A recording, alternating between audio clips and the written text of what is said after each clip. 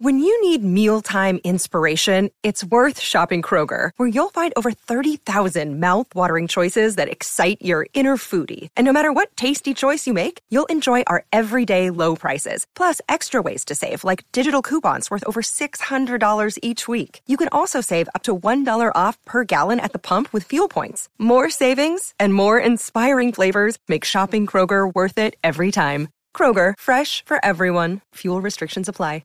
Dividends are back, everyone. They're back. Right on the front page of the Wall Street Journal. Companies restart dividends, shedding COVID cash concerns. Coronavirus spurred companies to hoard cash. Now they're starting to dole it out. How do they dole out that cash? They do it through dividends. After scrambling to hoard cash in spring, some large U.S. companies that halted their dividend payments are reversing their decision, a sign that leaders believe the worst of the crisis is behind them. In this episode, we're going to be looking at 5 high-yielding dividend-paying stocks. And the issue is, when you look at high-yielding dividend-paying stocks, you run into a lot of bad companies. A lot of companies that you really don't want in your portfolio. Some of these higher-yielding ones are extremely risky. They have really poor balance sheets. They're in dying sectors. They're just not the type of companies we want to own. We want to own high-quality, high-yielding stocks. So we're going to go over 5 companies that are not only high-yielding stocks, but they're great companies. They're actually in good industries, they have growing revenues, and they have a safe dividend.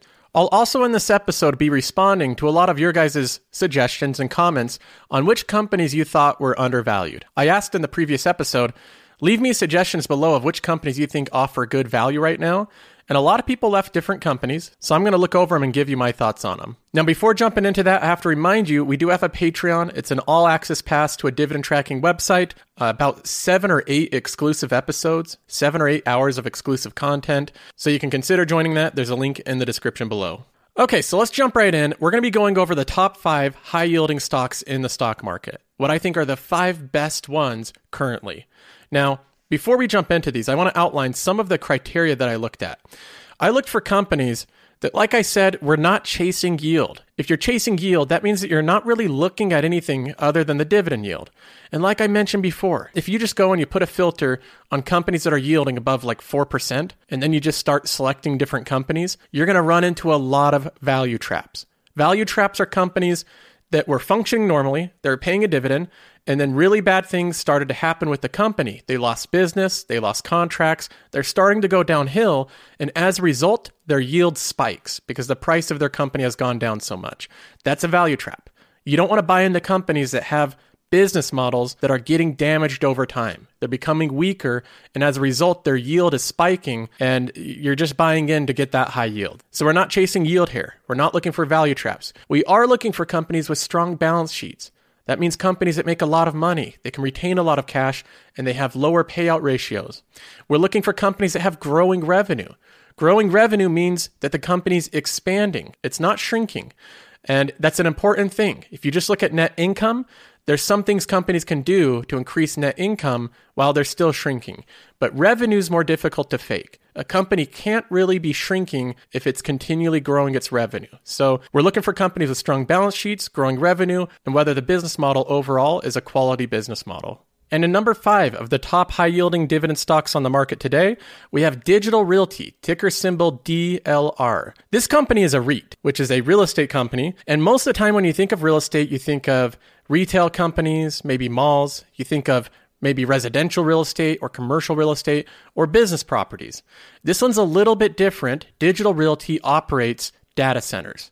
That's what their real estate is data centers. In fact, the way that they describe it, they say, Digital Realty acquires, develops, and operates data centers. The company is focused on providing data center, co-location, and interconnection solutions for domestic and international customers across a variety of industries.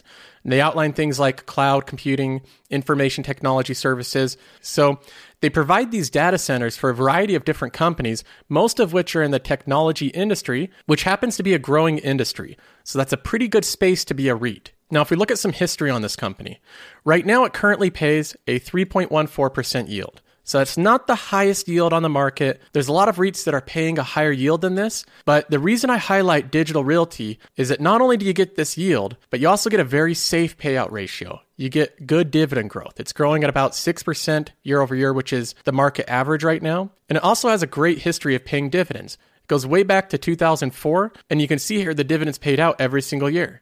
Even during the Great Recession in 2009, they were increasing their dividends. And then in 2020, they've also increased their dividends on schedule. So this company has been really good at paying out dividends in all different types of environments. It's a very resilient company. The other thing I like about it is you're not earning these dividends at the expense of capital appreciation.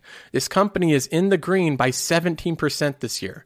At a time when a lot of REITs are still trying to recover, they're way down from their all-time highs. Digital Realty is just going right along. If we look at the 5-year timeline here, it's up 96%. So this company, again, is giving you capital appreciation plus a steady stream of income along the way. Now, we can also take a look at the income statement and see what their revenues look like. This is the revenue over time of Digital Realty. You can see that it's been growing very steadily. In fact, if we go back to 2010, their revenue was $870 million.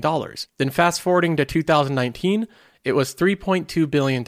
So they've grown their revenue substantially over the past decade, and that's expected to continue into the future. Digital Realty is expected to grow their revenue by 12% next year, which is pretty decent. So the company continues to grow, which is a very solid sign for it. Now, the last thing we can look at is the valuation of it. Is this a good time to buy Digital Realty? Right now, it's mostly fair valued. It's been about the same yield that it has for the past 5 years, meaning it doesn't offer you a significant value to buy it right now. So I think that this company currently is just fair value. So I put Digital Realty in number 5 because overall, I think it's one of the best high-yielding companies out there right now. It offers a really safe dividend. It's been growing as a company in revenue. It's in a growing category, which is data centers, and I think that will continue to see growth in the future. Currently, I don't have it in my portfolio, but that might change in the future because this is one that I've been considering adding to it. So I may do that in the upcoming weeks. Now, moving on, the number 4 top high-yielding stock that I think to own in the market is JP Morgan Chase. I had to mention JP Morgan Chase some point in this video.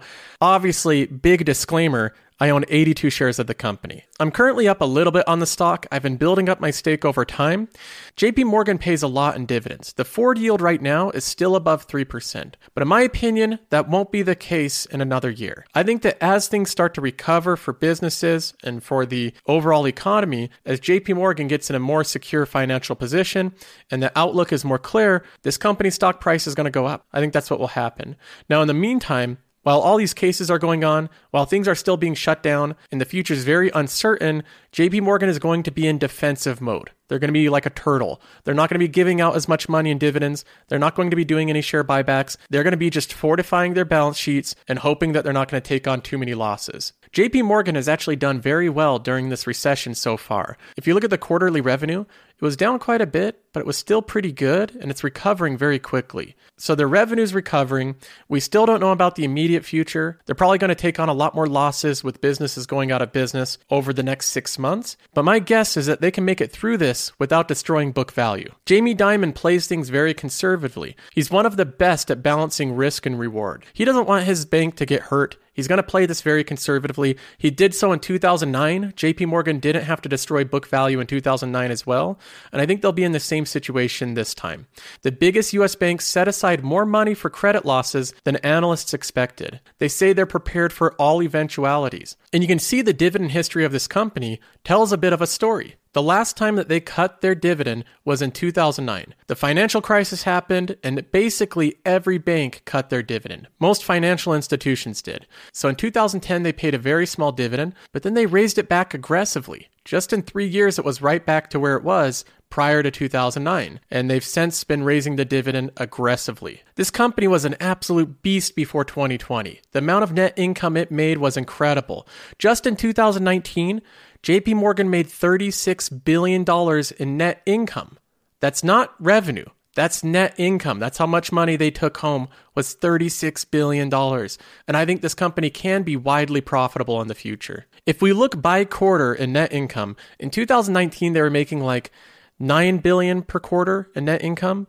And then in 2020, it dropped to $2.9 billion. So the net income went down, but this is still a profitable company even during this recession. Even during this pandemic, they're still making a profit. And in fact, the last quarter they reported, they earned $9.4 billion. So they're still doing really well. Now we can look at the dividend yield over time. It starts off in 2015, and it's around 2%, 3%. And then for a long time, JP Morgan's yield has been 2% or even below 2%. So investors like this company. It was a cash-producing machine. This company earned tremendous tremendous amounts of net profits. And then we got into March of 2020 when the economy went south. As soon as the economy looks like we're entering into a recession, investors want to get out of banks. They want out of financials. Banks or anything that lends out money, that's not what you want to own in a recession. All these businesses are going to go out of business, and that's going to make it so that the banks lose a lot of money in loans. So those loan losses are what investors feared, and a lot of investors sold out of JP Morgan. The stock went down like 60%, and the yield spiked up to above 4%. But JP Morgan never canceled their dividend. They never even cut it or reduced it. In fact, they kept paying it just the same. And in the meanwhile, we also have the Federal Reserve, Jerome Powell coming out with the money printers, saying Wall Street, you can have money, Main Street, you can have money, everybody can have money left and right. And that makes it so that the losses that JP Morgan was going to take on, all the businesses that were supposed to fail, well, a lot of them got bailout money. A lot of them actually got more money than they've ever made before because they're getting stimulus money. And in some cases, those small businesses have actually increased their sales because they adapted to online sales and other forms of it. So the losses that JP Morgan was expected to take on, I don't think are going to be as bad as they expect. And on top of that, JP Morgan has a really good balance sheet. It's nothing like it was in 2009. Banks were wholly unprepared in 2009, and in 2020, they are overprepared. They have a tremendously good balance sheet to take on losses. So this spike in yield, I think, is somewhat unjustified. I think investors sold out of banks without even thinking twice about it. And in the meantime, I think it still offers a very good value. As you can see, the yield is starting to come down, meaning the stock price is starting to go back up. And I think we'll see that continue. As we see better vaccine news, as we see the coast being more clear with the coronavirus being handled, I think that the stock price will continue to improve with JP Morgan. So I've been buying my stake over the past 3 months.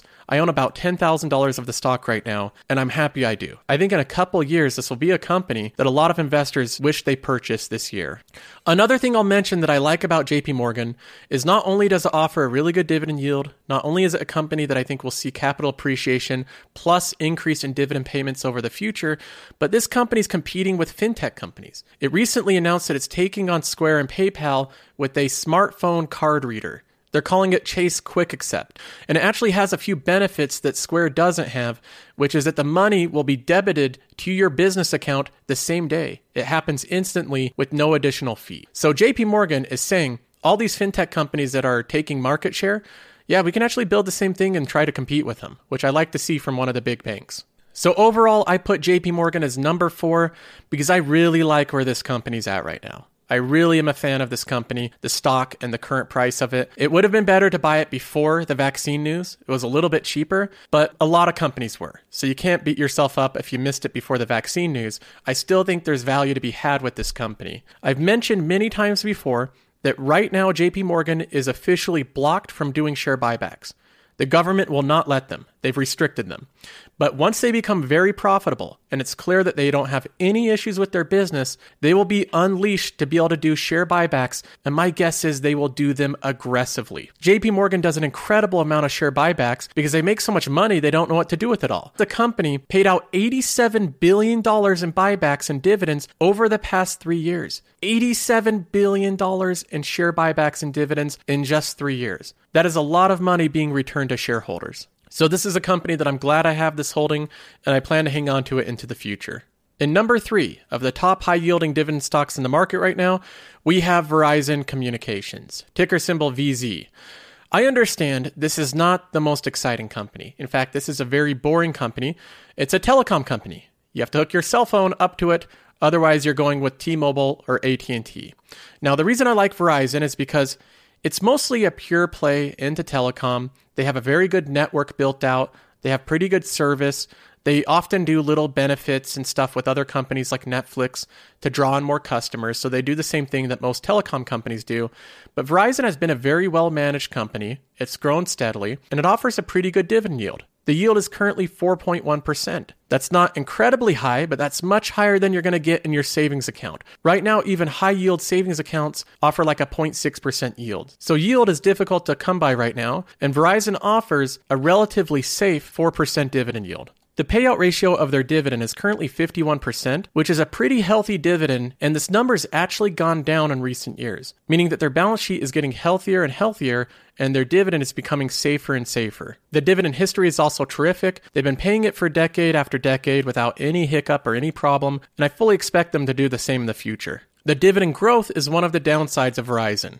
It's a pretty low dividend growth. They're only growing their dividend by just over 2% a year. So if you buy this company, you're pretty much getting their current yield. You're not going to see a tremendous amount of dividend growth. So the current yield's very high. They've already bumped it up a lot, but don't expect this to be a company that grows their dividend 10 or 15% year over year. They're not going to do that. So Verizon's a safe call, but a boring company to invest in. You can put your money in that. You can earn the 4% dividend yield, which is really good considering today's low yield environment. And you can expect the company to grow at a very slow pace moving forward.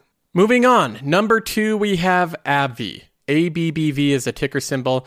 This is the pharmaceutical, the healthcare company that has the big drug Humira. That's their main drug that AbbVie owned. And then they acquired a company called Allergan, which is the maker of the popular drug Botox. So AbbVie's trying to diversify their revenue, and they've done that with this acquisition. Now, a big thing recently happened with this stock. Warren Buffett bought into a lot of pharmaceutical companies. They bought into Merck, Bristol Myers Squibb, as well as AbbVie and a couple others. So they took kind of a basket approach. They bought into a handful of different pharmaceutical companies, but AbbVie was the one they purchased the most shares of. They purchased over $2 billion of the stock. So that was a huge endorsement of this company by Warren Buffett. Now, even after the jump in price, the company's still yielding above 5%. And that is a very high yield in today's market, even amongst other healthcare companies. Above 5% dividend yield is very high. So this is a company that's paying out a lot in dividends. The payout ratio is currently 49%, a little on the high end, but still not dangerous. They're not in danger of canceling it, and they continue to grow their dividend at a very high pace. The last announcement just recently, they grew their dividend by 10%. The dividend history also shows a dedication to paying it. They have a very clean dividend history, no cuts in sight, and they're still raising it year over year. Right now, I currently own about 40 shares of AbbVie, which is about $4,000 worth. I'm in the green by $368, and I plan on holding this stake into the future for at least the next couple of years. It's a company I think will continue to pay its dividends and grow them over time, and it's a good investment for anybody seeking a high-yield portfolio. So if you want a company that's yielding above 5%, it's few and far between to find companies that are doing that are still stable and growing, and AbbVie's one of them. Now moving on, the number one top high-yielding stock in today's market, in my opinion, is Store Capital. You knew I had to throw this one in. Store Capital is one of my favorite companies. The ticker symbol is STOR. To just give you an idea of how much I like this company and how strong my conviction is with it, it's my second largest holding in my portfolio next to Apple. Apple's the only company that I have more money invested in than Store Capital. So I currently own 442 shares of the company. That means that my current stake is about $14,000, and I've made about $3,000 in gains. Now let's go into this company for a bit. First of all, what does Store Capital do? Store Capital is an internally managed net lease real estate investment trust. It has about 2,500 properties and locations across the United States, substantially all of which are profit centers. This is part of what Store Capital does as a business and a business model that I think is superior to other companies. They only rent out to locations that drive profits for that company. So the company has to be making money in the location that they rent out. And the reason that they do that is because they know those companies need Store Capital. They need that location. And that's one reason I like Store Capital. The business model is very thought out. It's ran by a guy named Christopher Volk, who I think is exemplary in running this company. He really knows his stuff. He's very transparent with shareholders. He explains how the business works, all their different strategies, the reason that they're going to have a higher risk-adjusted return than other companies, and so forth. So Christopher Volk is a CEO I really like. And Warren Buffett likes Christopher Volk as well. He's invested in Store Capital in part because of the person running the company. He thinks that Christopher Volk really knows how to run this company, and so Berkshire Hathaway does have a stake in Store Capital. They've had it since 2017, and they've added to it during this downturn. So they've continued to see value in this company. So I like the leadership, I like the business model. Now let's go ahead and take a look at some of the numbers. Store Capital has a current dividend yield of 4.5%. The payout ratio is about 80%. That's a little bit high, but that's about where you want the payout ratio for REITs. Most of them are within 70 to 90%. If they're above 90%, that's where it gets really troublesome. The dividend history of this company is short, but it's good. They don't have the same super long track record as some other companies like Realty Income Corp, But in their short amount of time, they've raised the dividend aggressively and they've kept paying it during coronavirus. So during 2020, they haven't cut their dividend. So that's all of them. That's all 5. We have Digital Realty Trust, we have JP Morgan Chase, we have Verizon, we have AbbVie, and we have Store Capital. Those are 5 higher yielding companies that I think all present a good business model and good value in today's market. So I hope you enjoyed this little segment. It might be something I do like once every month. Now, one thing I also want to show, as long as we're talking about passive income, is my passive income over time. This is the monthly dividends that I've been paid every single month since when I started my account nearly 3 years ago. January of 2018, I earned $0 in passive income. And then in February, $0. And then it started to pick up. $9 in March of 2018. And that was a small amount of money, that first $9. But that was probably one of the most exciting months in investing I've ever had, because it was the first time that I got paid some money without having to work for it. And once that happens, it triggers something different in you when you realize, my goodness, I don't have to work for all the money I make. I can actually build a stream of income that is passive, that works in the background, that'll earn me money while I sleep. And that lit a fire, and since then, I've aggressively tried to build this stream of income more and more every single month. And you can see that grow over time. Look at the progress of this. I could throw a trend line and you'd see it go straight through here. So the passive income is growing over time to the point where I'm now earning at least $200 a month. My average is probably getting closer to $300 a month. And if I look at this as a progress on year over year, you can see the progress every single year. Pink was 2018. Those were the pink bars. And then the blue was 2019. And then, of course, the yellow is 2020. Look how much more money I'm earning every single year. This is a result of building up my portfolio through aggressively funding it, as well as the compounding effect of reinvesting all these dividends. All this money on this graph has been reinvested back into the portfolio. It's purchased more shares of these dividend-paying companies that add more to my cash flow. And you can see that every year I'm increasing my dividends year over year. Now, you might ask, why is this so important? Why do I care so much about passive income? Why am I so obsessed with building a diversified stream of income? One of the reasons why is you're not totally reliant on one income stream. You're not totally reliant on your job. And that can come in very handy if you ever run into rough times. I recently watched this little clip from CNBC. This is Shepard Smith, and he highlights what's going on with the economy right now. This is a troubling thing to watch. It's very unsettling to watch, but it's a short clip. I just want to show you some of this. We're told they discussed the stimulus and the looming government shutdown. No progress on either announced. As always, Democrats and Republicans are blaming each other, and again, the clock is ticking. A new study shows 12 million Americans could lose unemployment insurance by the end of the year. That's correct. Congress has not come to an agreement on a financial stimulus. They just argue back and forth. They both blame each other, and none has come forward. So we're not getting any type of financial stimulus. And in the meantime, we have 12 million Americans that have lost their jobs this year. They've been on unemployment for like 6 months, and their unemployment is set to expire, meaning they're not going to have any income. Imagine being in that situation. That sounds very troubling. That sounds very frightening. And in fact, the visual of actually seeing the amount of people that need help even hits home a little bit harder. The lack of help from the government evident everywhere. This is what the line for the food bank in Fort Worth looks like. It has looked like this for days. Each car, an American who needs help putting food on the table. Without a bill, lines could even get longer. Look at that line. There's hundreds of vehicles lined up to get food, just to get some groceries so that their families have something to eat. These are people that are reliant on the government because they've lost their job. This is a desperate situation. It's very troubling to see. I wish there was some way that I could help these people, but unfortunately, I don't have the circumstances to help people in this situation. But the reason I bring this up, even though it's kind of, it's troubling to look at and it's difficult to see people in this situation, I wanted to bring it up to show the importance of generating a stream of passive income. This is not just a gimmick. It's not something that you just do for fun. I personally think that investing and finding good companies to buy is extremely fun to do. It's very gratifying and it's fun and it's rewarding to see your money go to work. But a bigger reason to do this is because it adds a lot of stability to your life. If you ever have a tough situation come up in the future, if you ever find yourself facing unemployment or being in one of those situations, imagine how much more confidence you'd have if you had a stream of passive income pouring into your account every single month. If you had hundreds of dollars coming in every month. And right now, this might not be enough to completely cover all expenses. You might not be able to pay your mortgage or all of your utilities, but if you grow this stream over time, it can really get to that point. If you're unemployed, having an extra $300 a month would be huge. That can afford a lot of groceries every single month, and that could definitely help subsidize your expenses. My portfolio is not the biggest one. It's $138,000, and even that in the past 90 days has paid $836 in dividends. So this would help out dramatically if you were ever in a circumstance where you needed help financially.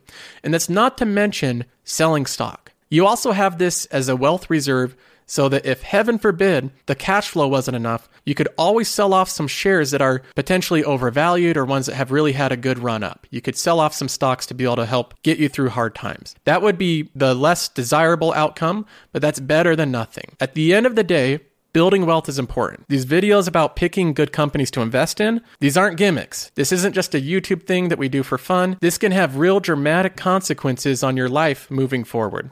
And if you're in a fortunate circumstance where you don't have to ever use that money to live passively because of job loss or any unfortunate thing like that happening, then you'll be able to build a tremendous amount of wealth to help other people out with. There's lots of people struggling around you in different ways. And if you have a lot of money that you've built up carefully, that you're generating all this income, you might be able to look for opportunities to help other people. So overall, I bring this up because I think building this stream of passive income proactively is tremendously important to do. And I think it can have really positive impacts on your life financially. Now, having said that, let's go ahead and move on to comments and questions.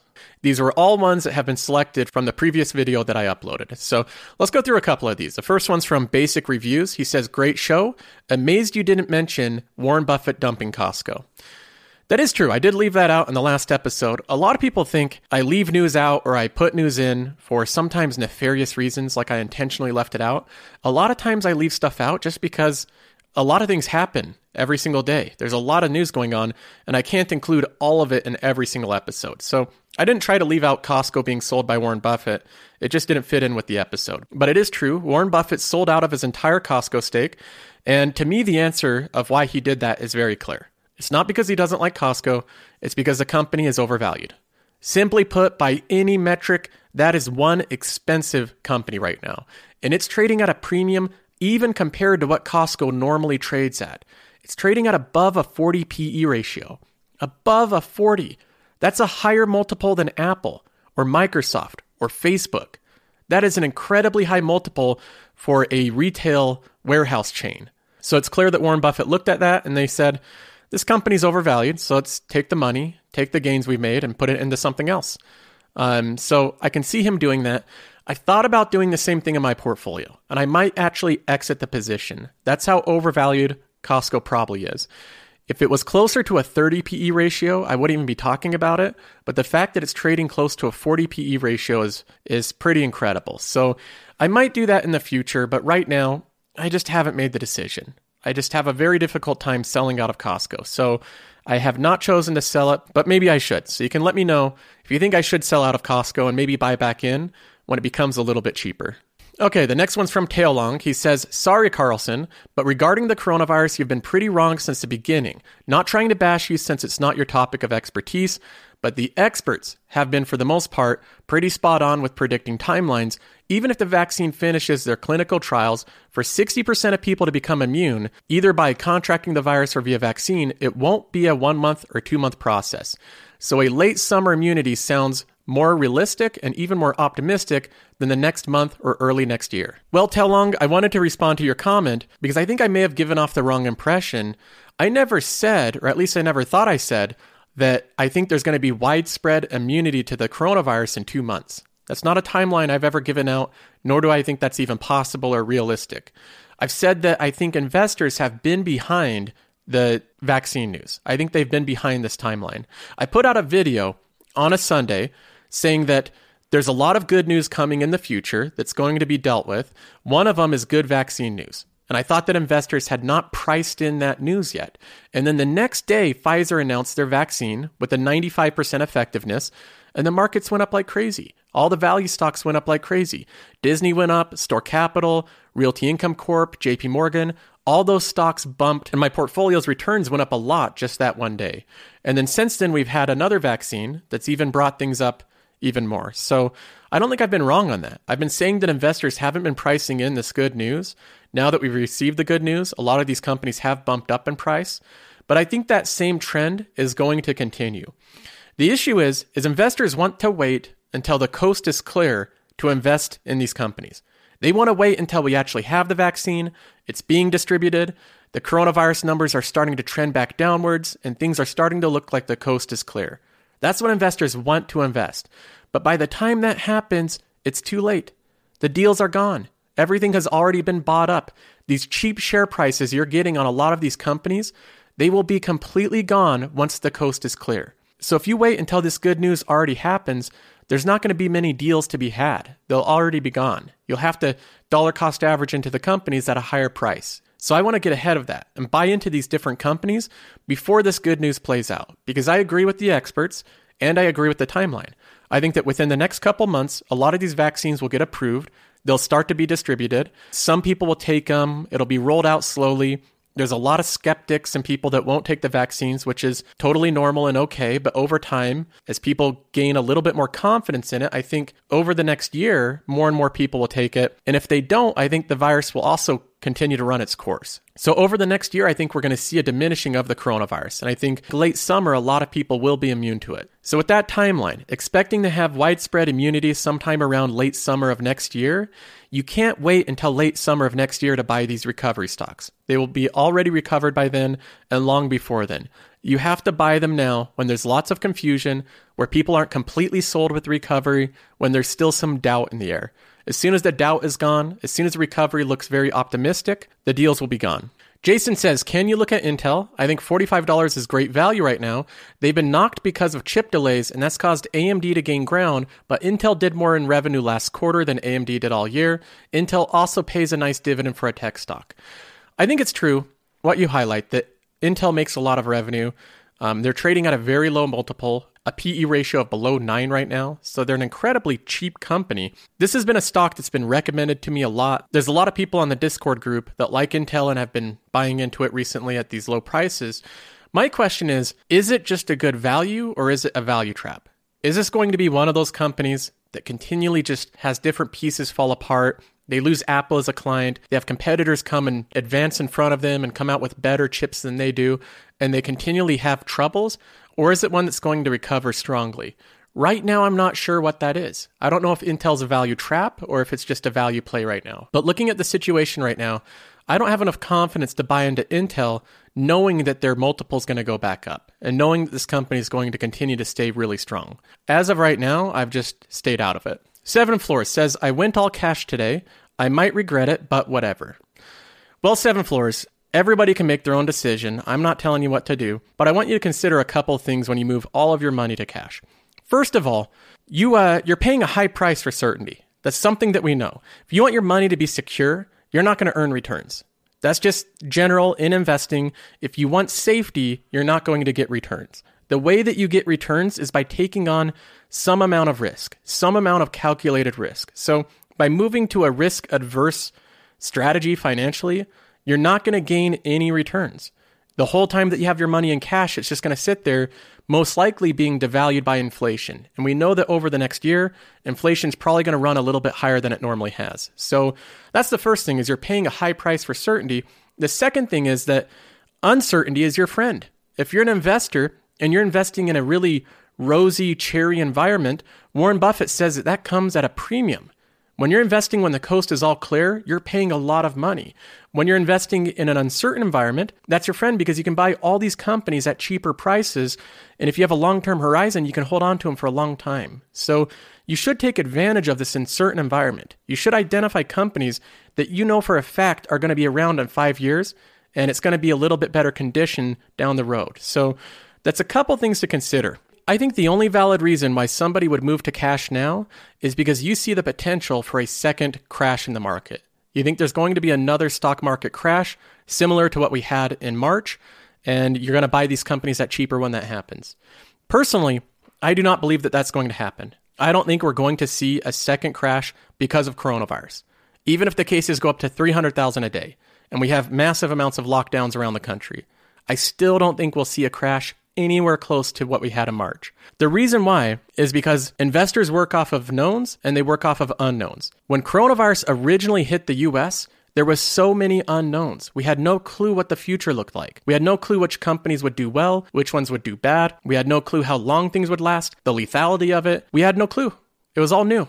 Investors were moving into a very uncertain and unknown environment, and because of that, a lot of people raised cash. They moved to a more conservative profile, and all the investors moving to cash at the same time caused a market crash. So that's what happened initially. For another crash to happen, it can't be the same things going over again, because we've already seen that play out, and investors are aware of it. And I think that it's heavily priced in.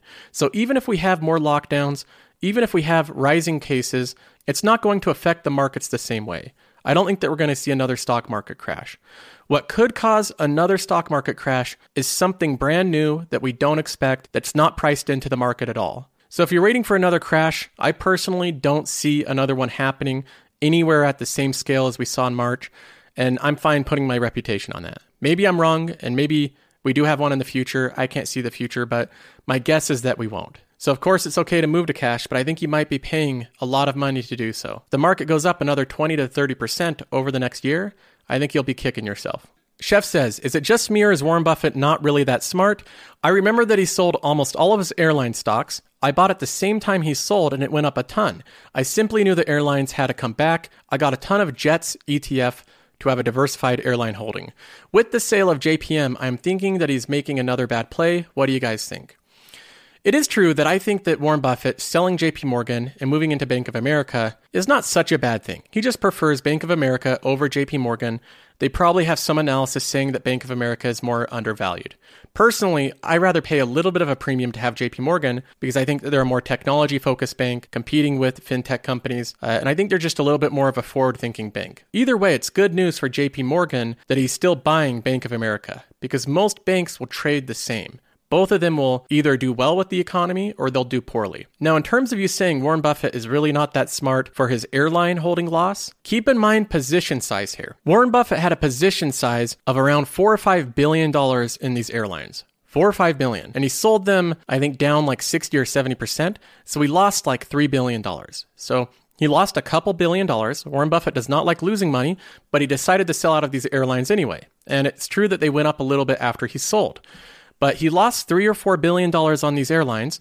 And in the meantime, Berkshire had purchased $35 billion of Apple stock. That Apple stock appreciated to be worth north of $90 billion, which means that he made over $50 billion just on his Apple holding. So he lost $3 billion on airlines. He made $50 billion on Apple. To me, that's a good trade-off. He's not hitting home runs on every single stock, but when he makes $50 billion on Apple, his largest holding and his biggest conviction, I think that that was a pretty good bet. So Warren Buffett has done some things that I think are mistakes in the past. He holds some companies that I wouldn't hold right now. But overall, I think the airline sale was a little bit overplayed. That was a smaller position for them. That was a smaller position for him. In the grand scheme of Berkshire, that's more of a rounding error. All right, well, I'm going to end this episode there. I appreciate all of you for tuning in. Be sure to like the video, subscribe to the channel if you haven't. We're also on all the podcast services, Apple Podcasts, Spotify. Just search The Joseph Carlson Show and you'll see me show up there, so you can subscribe there as well. And otherwise, I will see you guys next time.